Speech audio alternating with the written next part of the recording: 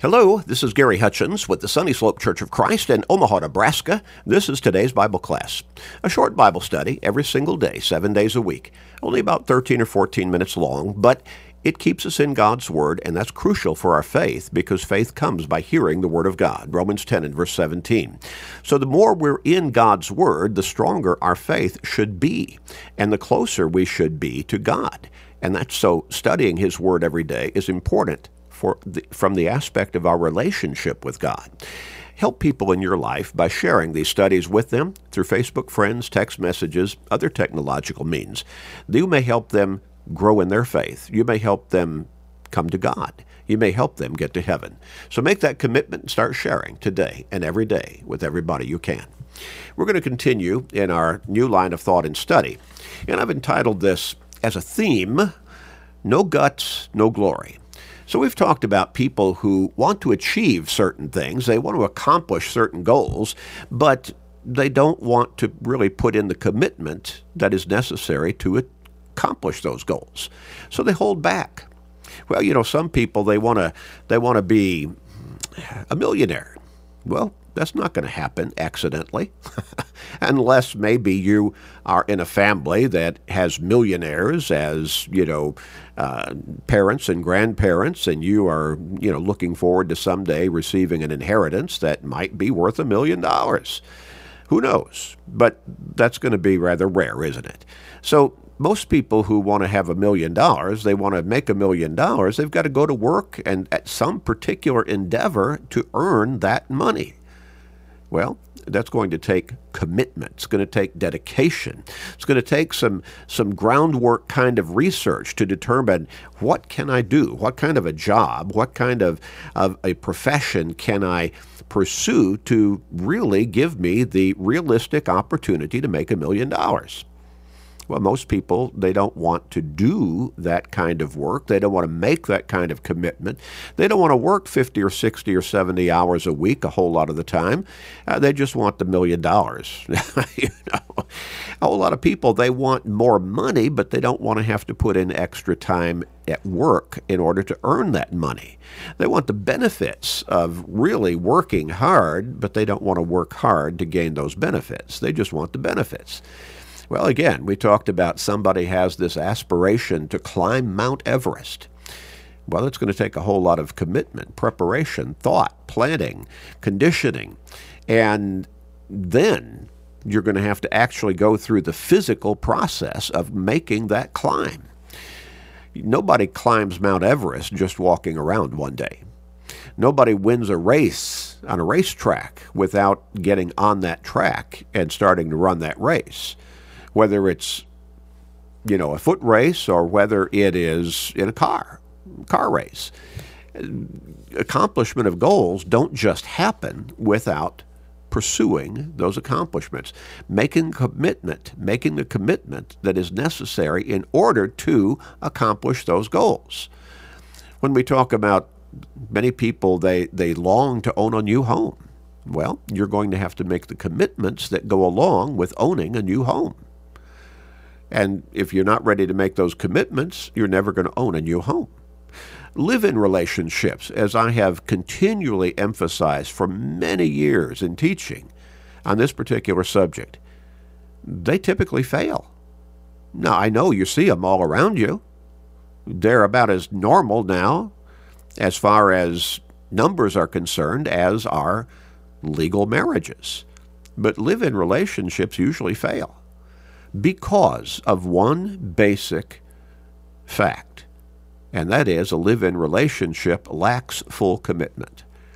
I know that a whole lot of people who are in live-in relationships right now would protest, and they'd say, no, that's not true. We're just as committed as if we had that marriage certificate. You don't have to have a piece of paper in order to be really committed to one another. Well, okay, why don't you get married?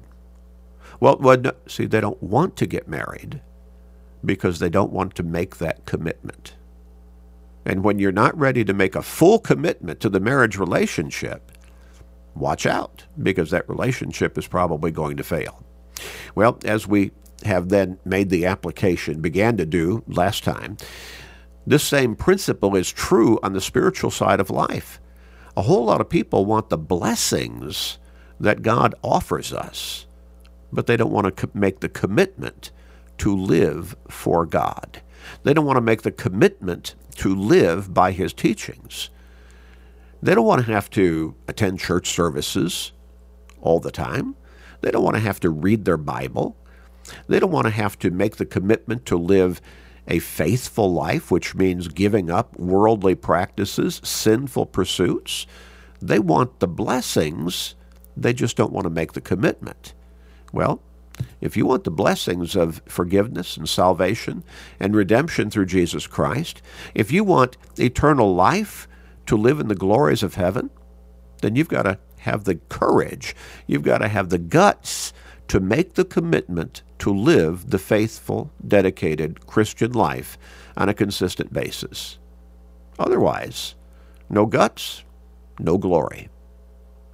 The Bible is clear. You cannot expect salvation if you're not willing to become a Christian. Now, some people will say, well, what about all those other religious groups out there that aren't Christian? They don't necessarily believe in Jesus Christ, but they believe in God, and they're religious. Well, some of them don't even necessarily believe in God. They may worship some kind of idol or some kind of rock or something. But what about them? There's millions of them, maybe billions in some cases. Jesus said, I am the way, the truth, and the life. No one comes to the Father except through me. John 14 and verse 6. God demonstrated his own love toward us in that while we were still sinners, Christ died for us. Romans 5 and verse 8. God's way for us is through Jesus Christ. And that's the only way to God, the only way to eternal life, the only way to heaven. So we've got to make that commitment.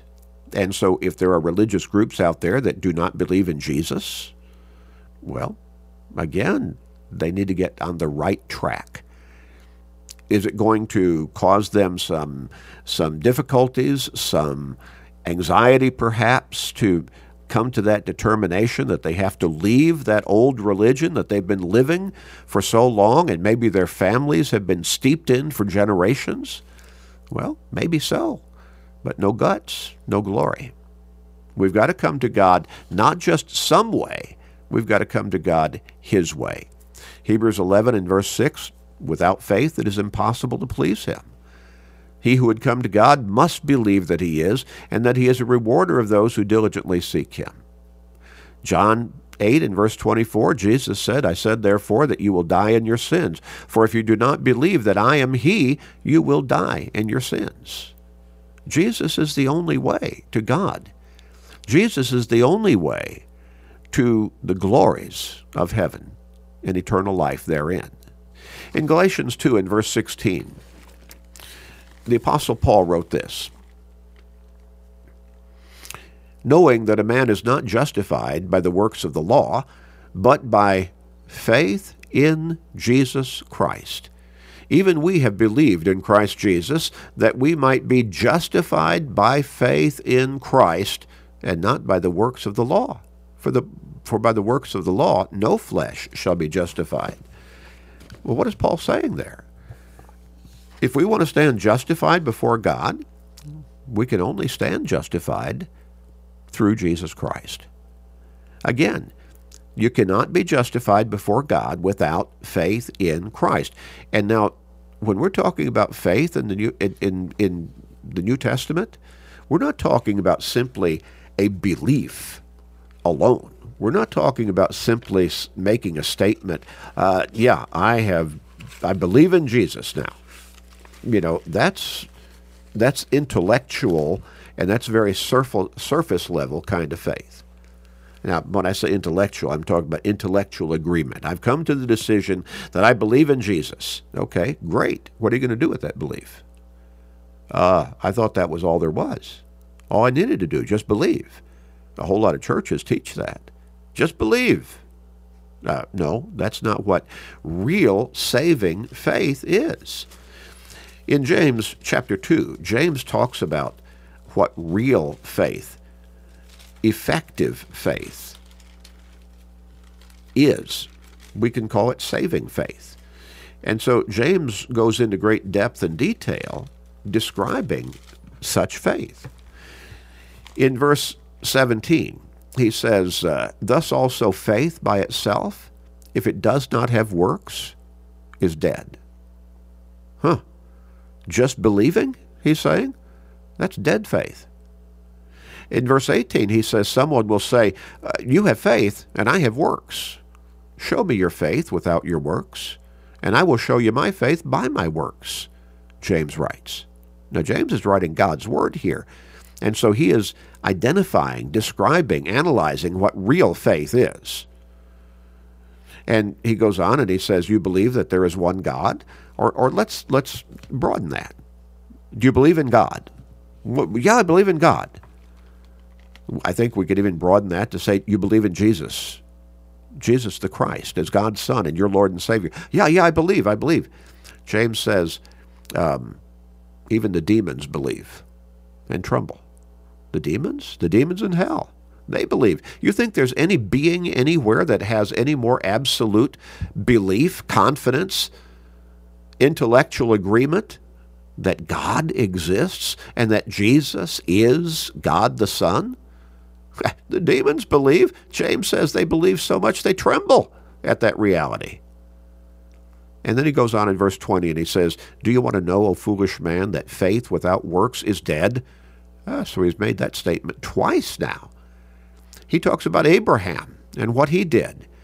In verse 22, do you see that faith was working together with his works, and by works faith was made perfect? And then once more, he says in verse 26, as the body without the spirit is dead, so faith without works is dead also. And then in verse 24, he said, you see that a man is justified by works and not by faith only. And that's the only verse in the entire New Testament that has the phrase faith only, and it is preceded by the words not by faith only. Faith has to be put into action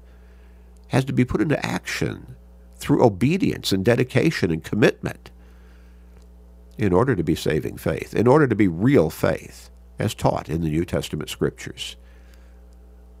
Are you ready to have that kind of faith? No guts, no glory. Let's pray. Father in heaven, thank you for blessing us with the clarity of the instructions that you have laid out for us in your word as to guide us to an eternal home with you in heaven. Thank you, Father, so much. Help us to live by those teachings and to help other people see their need to do so as well. Help us to be the example you want us to be before others, and all to your glory, Father. Please be merciful with us, gracious, patient with us. Please forgive us, and please hear our prayer, gracious Father. In Jesus' name, amen.